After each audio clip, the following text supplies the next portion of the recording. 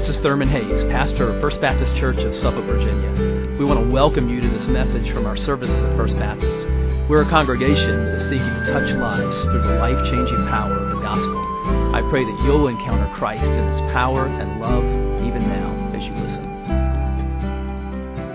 Well, open your Bibles this morning to Mark chapter 1. Today we're going to finish the first chapter of Mark, and this is a passage that really displays the power, the compassion, the tenderness and love of Christ.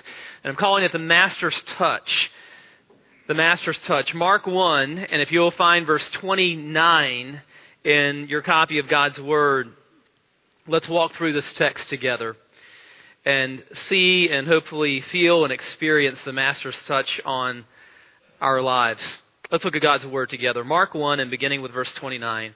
And immediately he left the synagogue and entered the house of Simon and Andrew with James and John. Now Simon's mother-in-law lay ill with a fever, and immediately they told him about her. And he came and took her by the hand and lifted her up, and the fever left her, and she began to serve them. That evening at sundown they brought to him all who were sick or oppressed by demons. And the whole city was gathered together at the door. And he healed many who were sick with various diseases and cast out many demons. And he would not permit the demons to speak because they knew him. And rising very early in the morning while it was still dark, he departed and went out to a desolate place, and there he prayed. And Simon and those who were with him searched for him, and they found him and said to him, "Everyone is looking for you." And he said to them, "Let us go on to the next towns, that I may preach there also, for that is why I came out." And he went throughout all Galilee, preaching in their synagogues and casting out demons. And a leper came to him, imploring him, and kneeling said to him, "If you will, you can make me clean." Moved with pity, he stretched out his hand and touched him and said to him, "I will, be clean." And immediately the leprosy left him, and he was made clean. And Jesus sternly charged him and sent him away at once and said to him, "See that you say nothing to anyone, but go show yourself to the priest and offer for your cleansing what Moses commanded for a proof to them." But he went out and began to talk freely about it and to spread the news, so that Jesus could no longer openly enter a town, but was out in desolate places. And people were coming to him from every quarter. Let's pray. Father, we pray that as we approach your word right now, that you would give us reverent hearts, that you would give us expectant hearts. May we be expecting you to come and move and to speak to us. Lord, this is a passage where we hear your voice. We feel your touch. We pray that by your Spirit that you would encounter us this morning, that the Master would encounter us today, and that we would go forth from here changed, having been touched by you. We pray it in Jesus' name. Amen. Well, for a couple of weeks, a controversy has been raging in Great Britain about the subject of prayer. So what could possibly be controversial about prayer? Well, in our culture, turns out plenty could be controversial about prayer.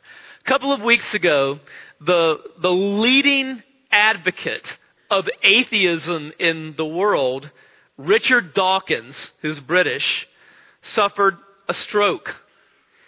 And when the news of his stroke became public, the Church of England, the Anglican Church, sent out a tweet that just said the following: "Prayers for Richard Dawkins and his family."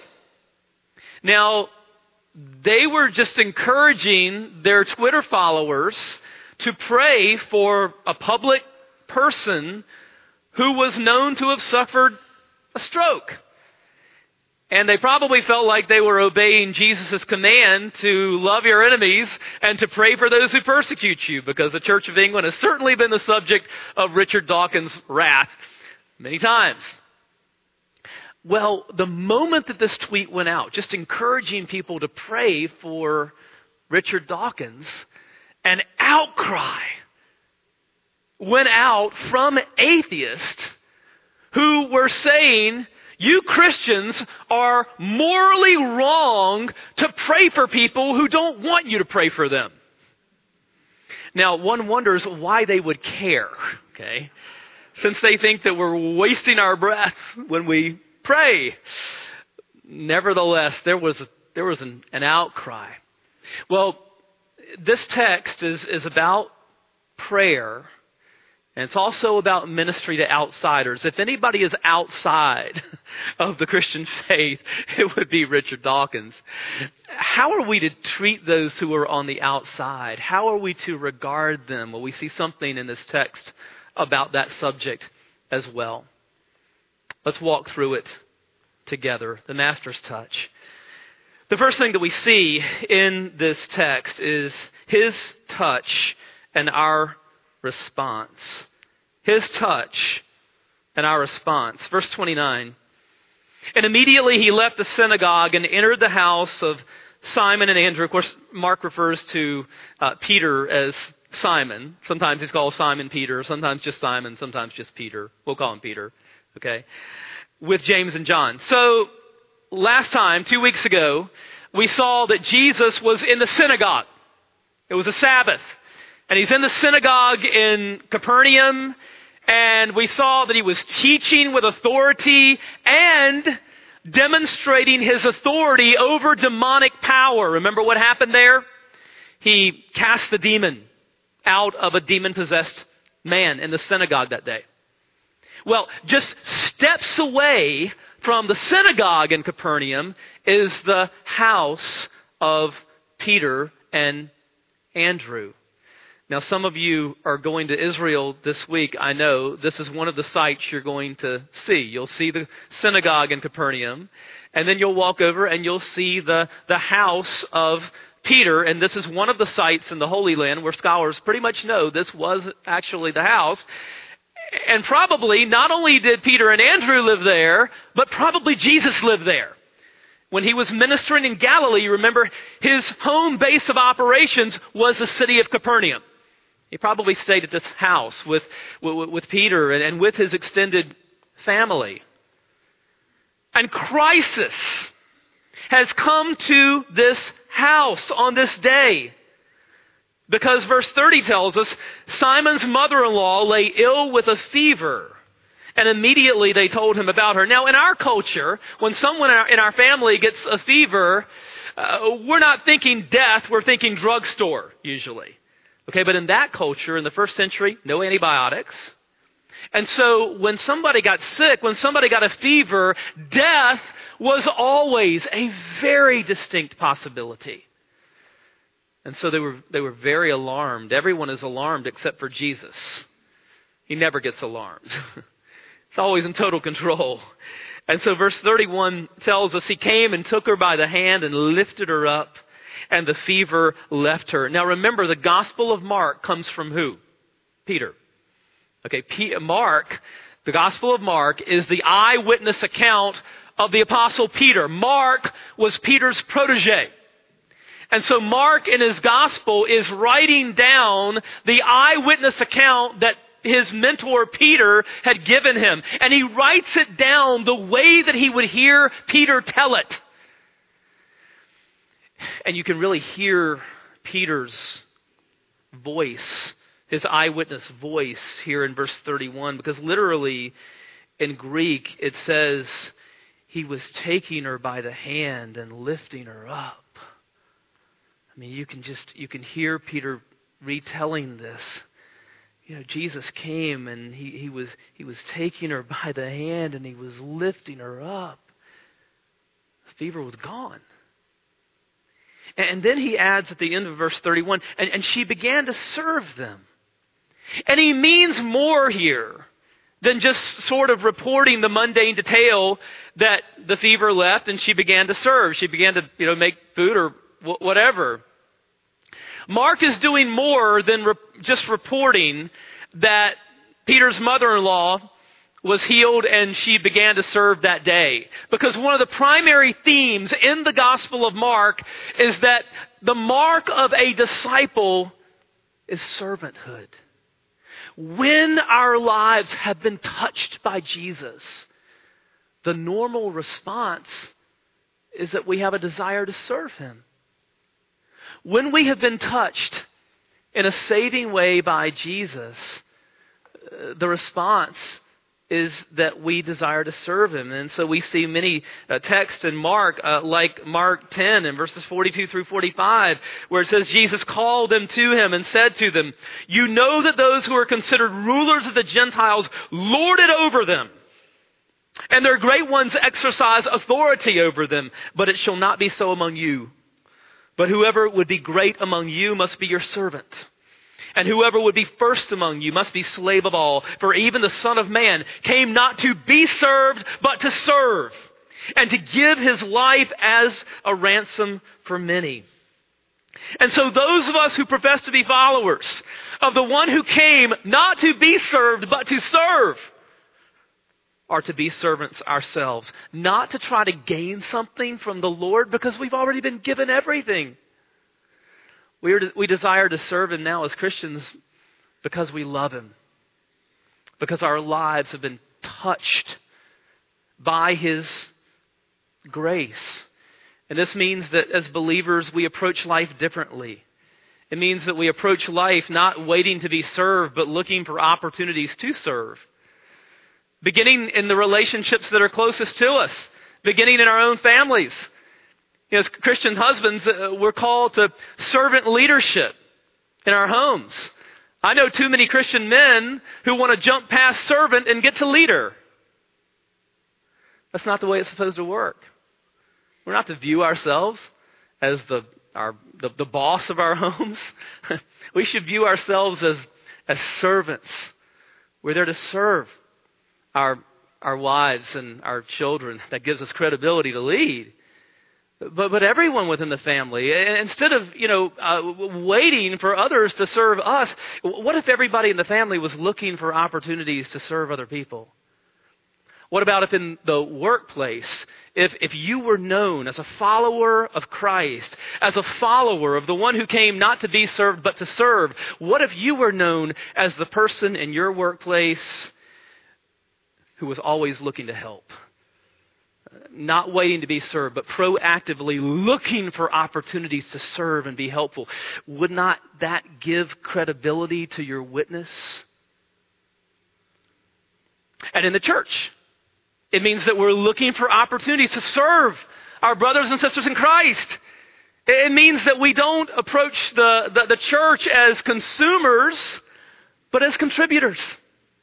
It means we're not looking at church as, this is a place where I come and, I take in, and the staff sort of, they put together these worship services, and, they're singing and there's sermons, and they put together these programs and stuff, and I'm here to kind of like take in and consume ministry.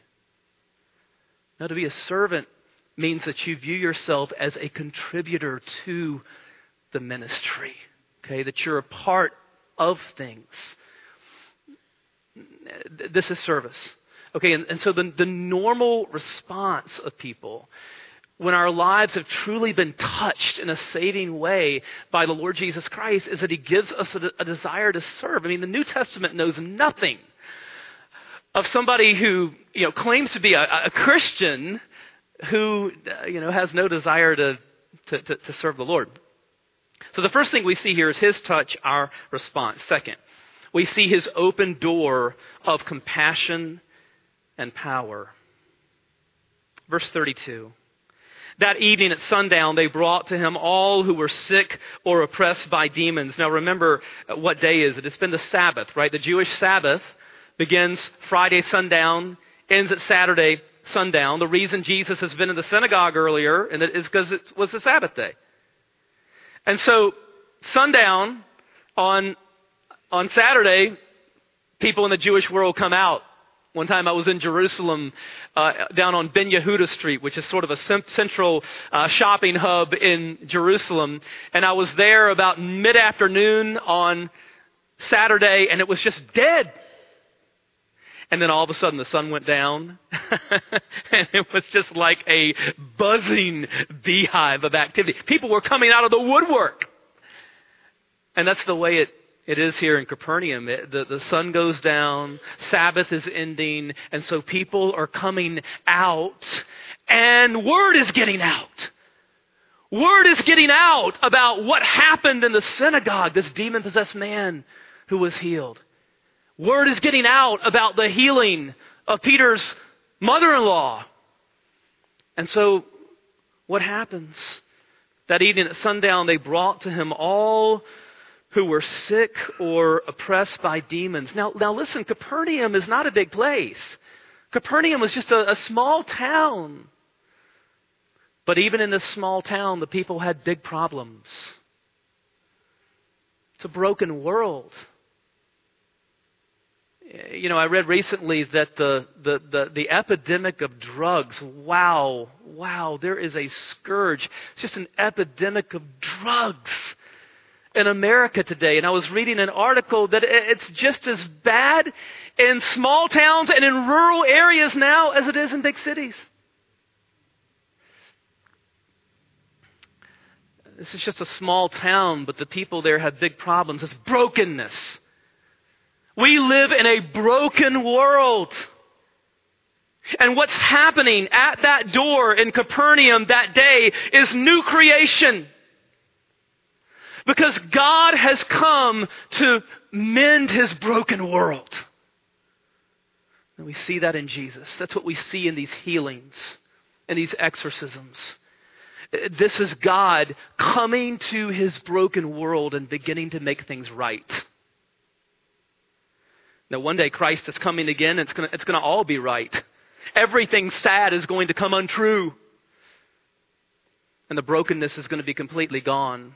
But Jesus here is beginning to do new creation. He's beginning to put the brokenness back together again. That's what's happening in these healings and in these exorcisms. And so we see here in verse 33 that the whole city was gathered together at the door, and they found an open door of love and power and compassion in Christ. And it says in verse 34, He healed many who were sick with various diseases and cast out many demons. And He would not permit the demons to speak because they knew Him. Now we talked about this last time. The demons recognize who Jesus is before anybody else. They're part of the supernatural world. And when the demons would see Jesus, they would know immediately this is the Son of God, and they were terrified. And because Jesus knows that they know who He is, Jesus tells them to be silent. You say, well, doesn't Jesus want people to know that He's the Son of God? Well, eventually He does, yes. But at this point, they're not ready for it. See, they had all kinds of false assumptions about who the Messiah was going to be. They thought the Messiah was going to come and lead a revolution, a military revolution against the Romans. Well, Jesus is going to lead a revolution, but it's going to be a very different type of revolution. It's going to be a revolution of love and humility and servanthood, and ultimately it's going to be seen at the cross. Jesus' true identity as the Son of God and what all of that means is truly going to be perceived in Jerusalem at Calvary. And so toward the end of this gospel, what happens? The Roman soldier, the centurion, looks up at Jesus as He's dying on the cross, and he says this in Romans 15:39. And when the centurion who stood facing him saw that in this way he breathed his last, he said, "Truly this man was the Son of God." Now listen, we can't understand who Jesus is or proclaim who He is apart from the cross. Paul says to the church at Corinth, I determined to know nothing among you except Jesus Christ and Him crucified. In 1 Corinthians 15:3 and 4, when Paul tells us about the content of the gospel that we proclaim, he says this. He says, I deliver to you as of first importance that Christ died for our sins in accordance with the Scriptures, that he was buried, and that he was raised on the third day in accordance with the Scriptures. This is our message. Our task is not to go out into this broken world and tell broken people, hey, get your act together. Buck up. Get it together, man. Now, there are probably people in your life that you feel like talking to like that sometimes, right? But see, our task is different. Our task is to go out into a broken world and tell broken people about a Savior who has the power to heal and the power to fix their brokenness. Our task is to go forth and tell outsiders, tell people who are broken about Jesus, who took their sins upon himself, died as their substitute, rose from the dead, and who can give the Holy Spirit, give power for living to those who will turn to him in repentance and in faith. Our task is to go forth and to tell broken people, look, there's an open door of love and compassion in Jesus Christ. And you can't do it. You can't save yourself. You can't fix yourself. But Jesus can. We go forth and tell them about the healer, about the Savior. We don't go out and tell people just to do better and try harder. That's not the gospel. We tell them about Jesus. We tell them about his open door of compassion and power. Third, we see something in this text about his priority. His priority. Verse 35. And rising very early in the morning while it was still dark, he departed and went out to a desolate place, and there he prayed. Now, this is something that we see over and over again in the Gospels. The normal practice of Jesus was to get away for a period of time by himself and spend time with the Father. His normal practice was to get up early, get alone with God, get away from the busyness, get away from the whirlwind of activity, and get alone with the Father and draw strength from him. Now let me ask you something. Do you think that you need that less than Jesus? You think you need prayer less than Jesus? You think you need to get alone with God and be refreshed by his Spirit less than Jesus? You say, well, does it have to be early in the morning? No, it doesn't have to be early in the morning. Although if you're like me, if it doesn't happen early in the morning, it just doesn't happen. But it needs to be sometime. Okay? We need to be refreshed. We need to go back to the well. We need to understand that life and that ministry has to flow out of a relationship with God. Because if it doesn't, then you're going to be overwhelmed by life, and you're going to be running on empty, and you're going to be burning out. We talked a moment ago about serving God, but listen, if you try to serve God without seeking the face of God in prayer, your ministry is going to be anemic. Your life is going to lack power. And I don't know the challenges of your life, but I do know this, that every single one of them, the answer is found in the power of God. I know that God can do more in 5 minutes in answering prayer than what we can do in 50 years of self-effort. And so prayer, worship is to be a priority, but before doing comes being. Before anything else, you are a child of God. He wants to hear from you. He wants you to be alone with him. He wants you to draw strength from him. We need to understand the priority of worship. And not just in our personal lives, but listen, God has set aside this day, the Lord's day, so that we can draw strength from corporate worship. I'm amazed at how casually a lot of Christians treat worship in our culture. You know, when I was growing up, unless the Hayes family was out of town or ill, and I mean really ill, we were in church. And it wasn't because my parents were rigid or legalistic. They were none of that. It was because they understood the priority of worship. It was because they understood that God has set this time aside for us to come and to go back to the well and draw strength and be spiritually nourished so that we can go out and do life. And Jesus understands that. Now, the disciples don't get it. What are they doing here? Look at their reaction. It says in verse 36, Simon and those who were with him searched for him, and they found him and said to him, everyone is looking for you. And in Greek, this statement in verse 37 is not neutral. It's not like they're just informing him and saying, everyone is looking for you. It's like they're accusing him. Everyone's looking for you.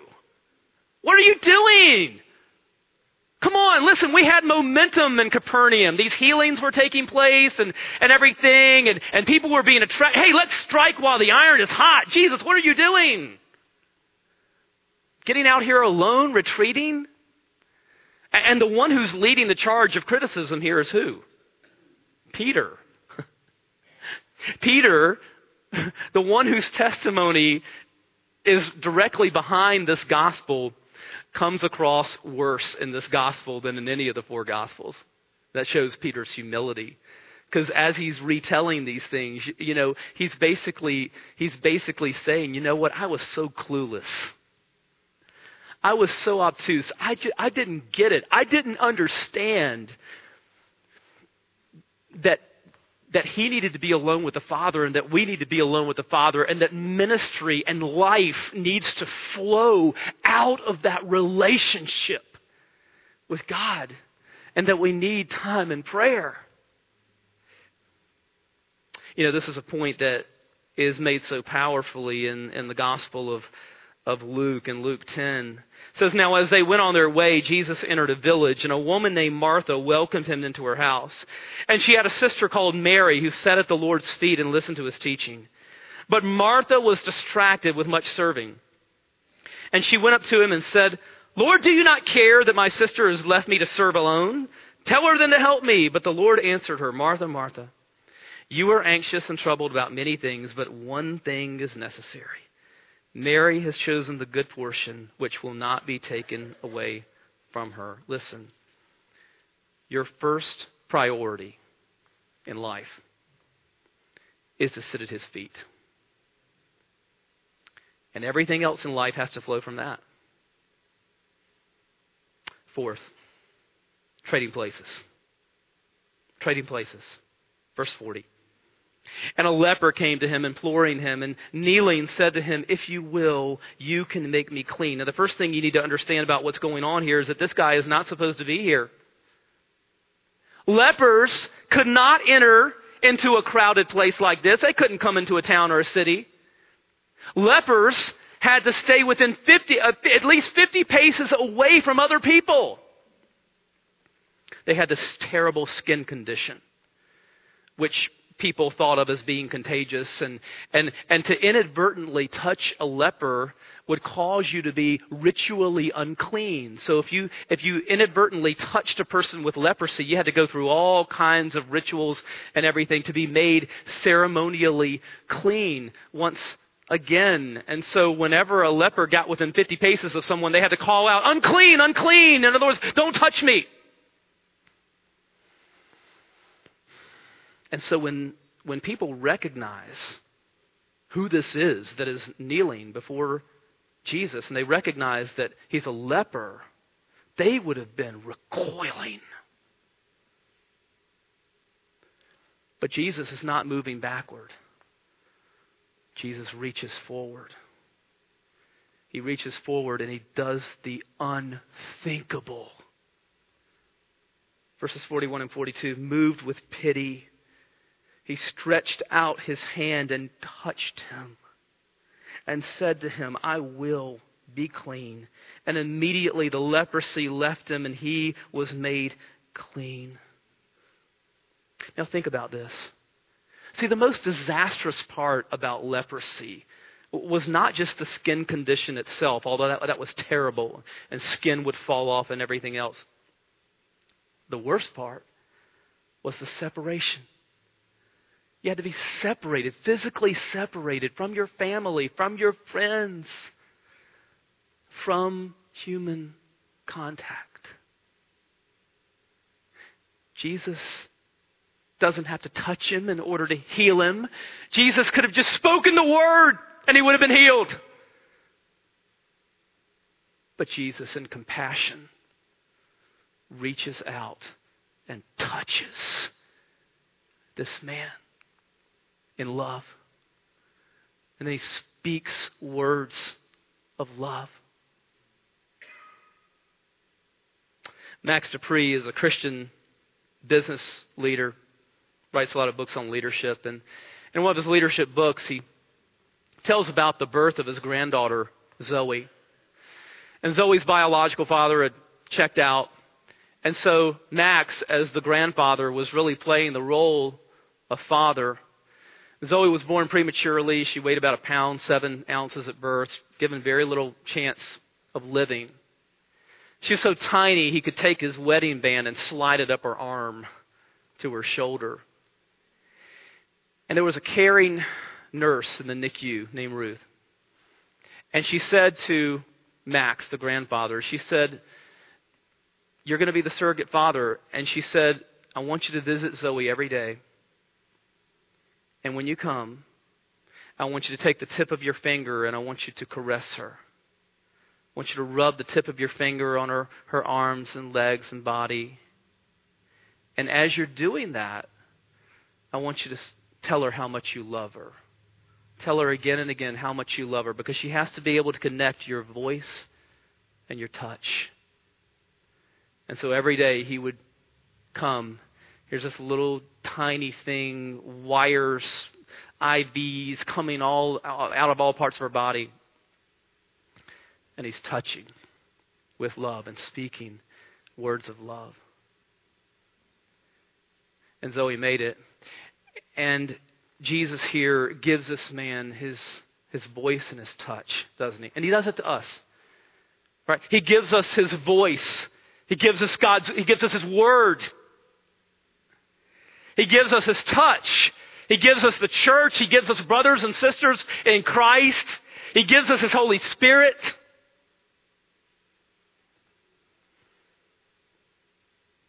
And look at this. Nobody wanted to touch a leper because they were afraid they'd be made unclean. But see, Jesus here, in touching him, Jesus is not made unclean. Jesus makes him clean.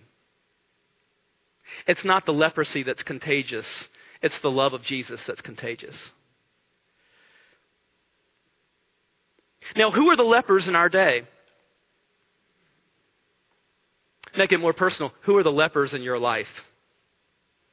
Who are the people in your life that everybody else recoils from? Who are the people that you go to school with, work with, whatever, and for one reason or another, people don't want to be around them? Are you going to be like everybody else? Or as a follower of Christ, are you going to move toward the outsider in love? What about our church? You know, Dr. Poplin preached a penetrating message at homecoming from the parable of the prodigal son, in which he challenged us not to be a church full of elder brothers who scorned the prodigal when he came home and looked down upon him, but to be a church with the heart of the Father. Church that welcomes lost sinners. A church that goes down the road to meet lost sinners. Because we know that all of us are just sinners saved by grace.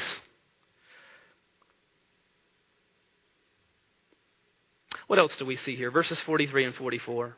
And Jesus charged him and sent him away at once and said to him, see that you say nothing to anyone. Now, why does he say this? Same reason he tells the demons to be silent. Jesus here is not interested in hype. He's not interested in just being known as a miracle worker. And so he tells this man to keep this healing under wraps. But what does he do? Verse 45. He went out and began to talk freely about it and to spread the news so that Jesus could no longer openly enter a town, but was out in desolate places and people were coming to him from every quarter. And so this man's disobedience causes Jesus to have to change his whole strategy. Jesus, at least for a while, he can't even enter a city or a town anymore. He has to stay outside in the desolate places. Do you see how they traded places? See, before, the leper had to stay outside. Now Jesus has to stay outside. See, Jesus has relieved this man's burden, but he's had a burden placed on him. Now, what happens at the cross? Jesus takes our burden on himself, doesn't he? So that our burden can be lifted. Jesus takes the burden of sinful lepers like us on himself. He takes our sin. He takes our burden on himself on the cross so that the burden of our sin can be lifted. Jesus becomes an outsider so that we can be an insider. Jesus is crucified outside the walls of Jerusalem. They didn't crucify people inside Jerusalem. Too terrible, too awful. Crucify people outside the walls of the city. Jesus takes our sin upon himself and he becomes the ultimate outsider, nailed to a cross outside the city so that we can be inside. So that we can be ushered into the very presence of a holy God. Because we have a Savior who took our sin upon himself, took our burden, and became the ultimate outsider so that we can be ushered into the Father's presence and stand in grace. Let's pray. Father, we thank you for the gospel. We thank you for your amazing love, your amazing saving touch on our lives. We pray that we would respond to your saving touch by being servants. Servants who love you out of love, desiring to serve you. Because of love, desiring to worship you. Desiring to make a difference for you in this world. We thank you for your love and trading places with us and dying as our substitute so that we can have new life. Thank you for being condemned so that we can be accepted. Thank you for becoming the ultimate outsider so that we can be brought into the presence of a holy God.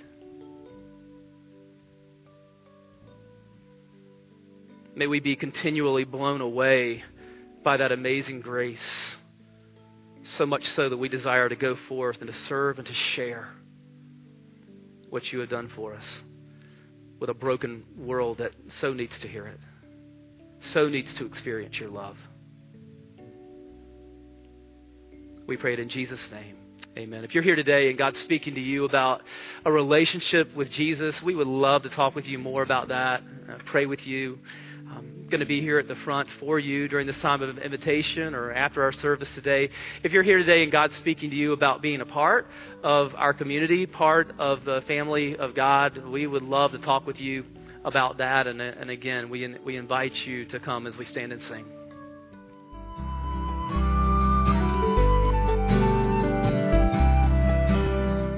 I hope you've been blessed by this message. Christ is the answer for every need. now and for all eternity. As someone once said, Jesus plus nothing equals everything, and everything minus Jesus equals nothing. Have you trusted in Jesus as your Savior? If not, why not now? His arms are open wide to receive you. It may help to pray a prayer like this. Father, I know that you are holy and that I have sinned and fallen short of your glory. I know that you are a righteous God who must punish sin, but I believe that your Son Jesus took my punishment for me, died in my place, and rose from the dead so that I could have eternal life. Right now, I turn to Jesus and trust in his finished work for me. In his name I pray. Amen. You know, the Bible says this in John 1:12. To all who did receive him, who believed in his name, he gave the right to become children of God. And that means that if you've received Christ, God has adopted you as his beloved child, his very own son or daughter. Just imagine it. Almighty God, the Lord of this universe, the one who possesses all authority in heaven and earth, is now your loving Father, and you are his child. You say, I love him. How can I honor God with the rest of my life? Well, when you love someone, you want to spend time with them. We get to know God through his word, through prayer, and through his people. I would encourage you to pick up a copy of the Bible and begin to read it. Begin to pour out your heart to him in prayer. And find a church family where the Bible is preached, where Christ is exalted, and where his love is flowing. If you're local, I want to invite you to the church I pastor, First Baptist Church of Suffolk, Virginia. I'd love to meet you and help you in your Christian journey. I would love to connect you to some other people who love the Lord and who would love you too. Come to one of our services. We worship at 8:30 and 11 on Sunday mornings. Be sure to speak to me before or after the service. Maybe you live outside our area. I'd love for you to write me. My email is pastor@fbcsuffolk.org. Tell me what God is doing in your life. If you have spiritual questions I can help you with, please let me know. We're on this journey together.